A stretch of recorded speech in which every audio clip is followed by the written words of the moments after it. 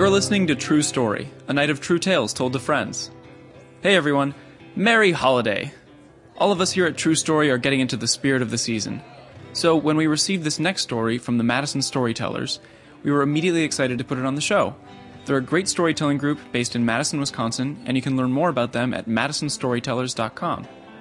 Also, while you're home enjoying Yule logs and eggnogs yourself, why don't you open up the iTunes and give us a rating? It helps other awesome folks find the show. Thanks, and here's to another great year.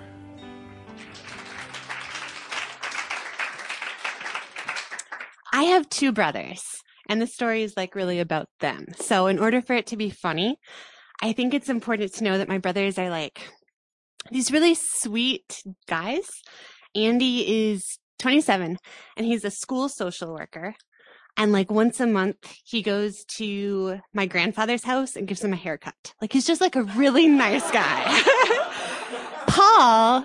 Paul is 23, and he's doing a pre-med program because he wants to work with Doctors Without Borders. They're just really decent people.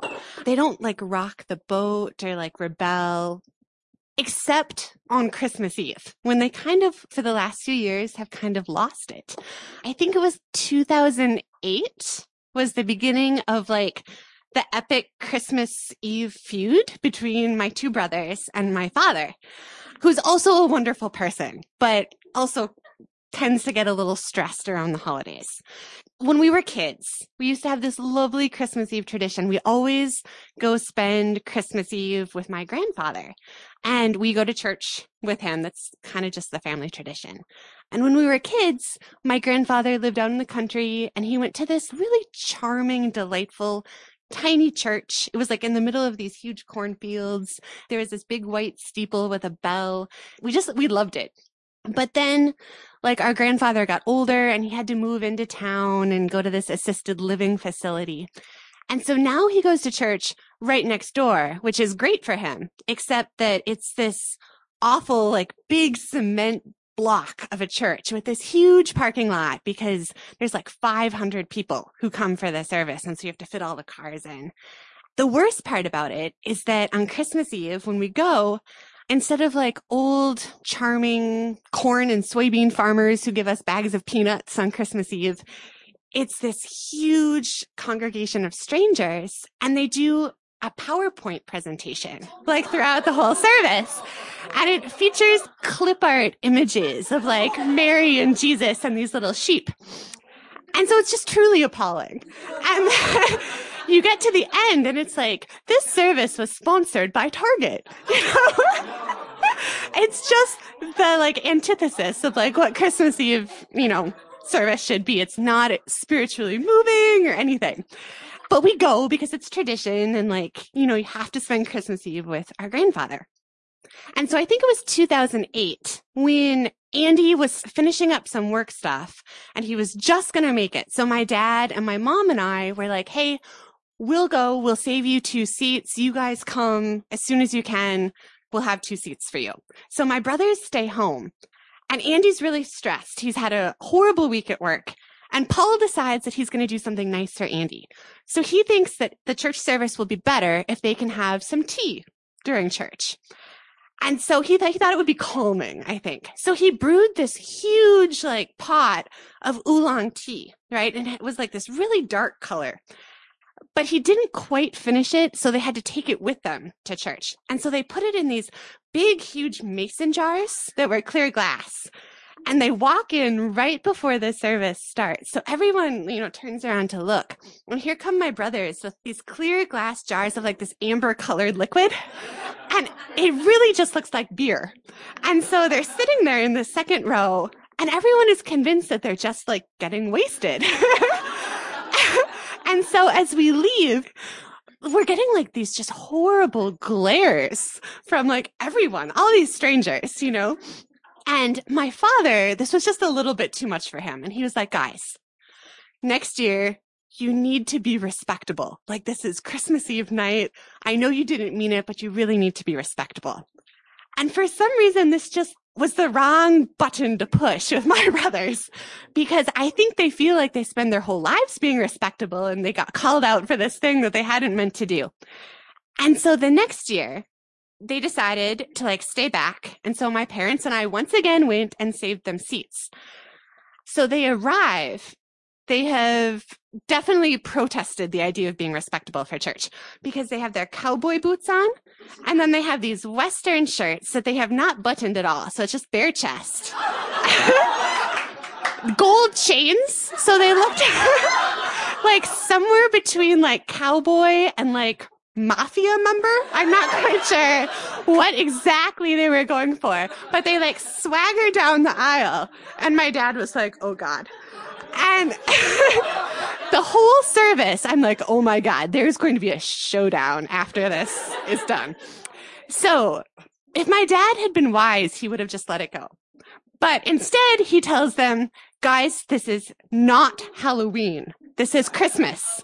You need to dress like it's Christmas. Which was unfortunate because in 2010,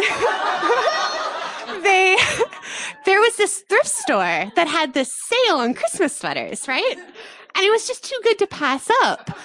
And so my brothers went shopping and they bought these Christmas sweaters. And like, you have to give them kudos. They were like truly incredible Christmas sweaters. Andy had this red thing with a crocheted lace collar. And then like this huge sequin reindeer that kind of like, when he moved, it just kind of like glittered in the fluorescent light.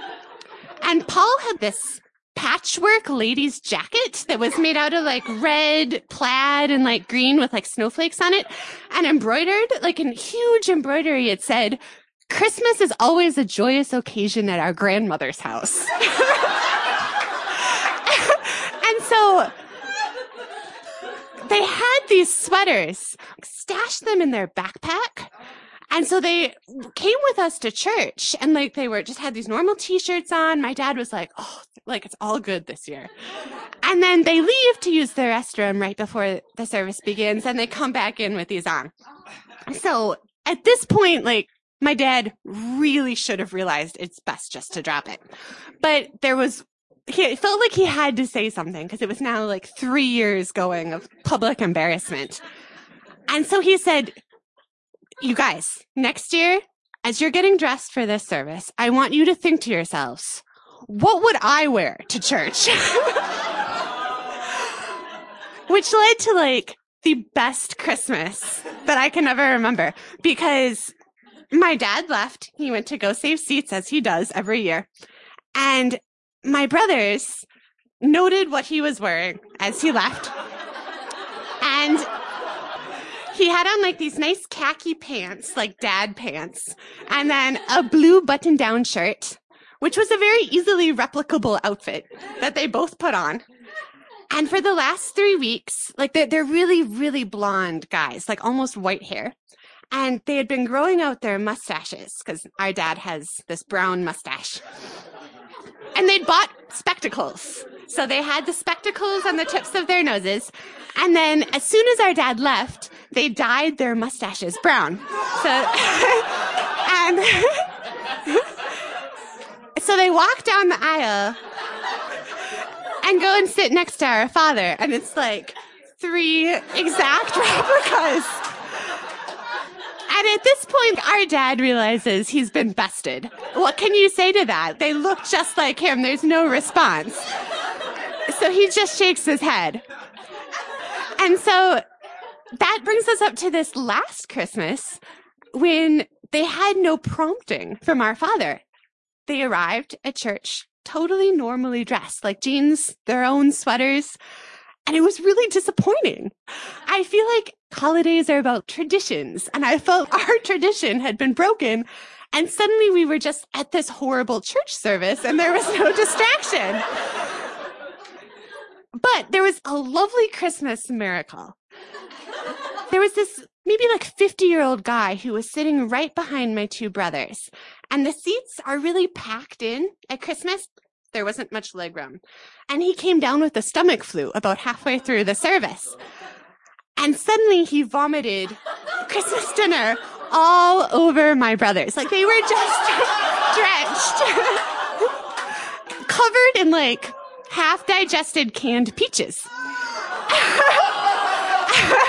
And so it was just delightful because the year we thought nothing was going to happen ended up being the largest commotion ever because my brothers jump up and are like, ew! In the middle of the sermon, brushing themselves off. And they obviously head home and like shower, and we all arrive home and they're like, Dad, this is what happens when we dress normally for church.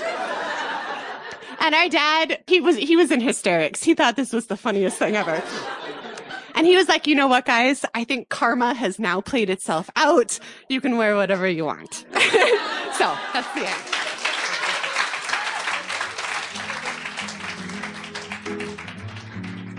You've been listening to True Story. Our theme music is from Daniel Steinbach's album, The Blade. To comment on this podcast, or to listen to any of our previous stories, you can find us in iTunes or at truestorytime.org. Everyone, I hardly know you, but when something comes and grabs a hold, take the hands that open up. A life that's led is something gold. I've been alone, I've been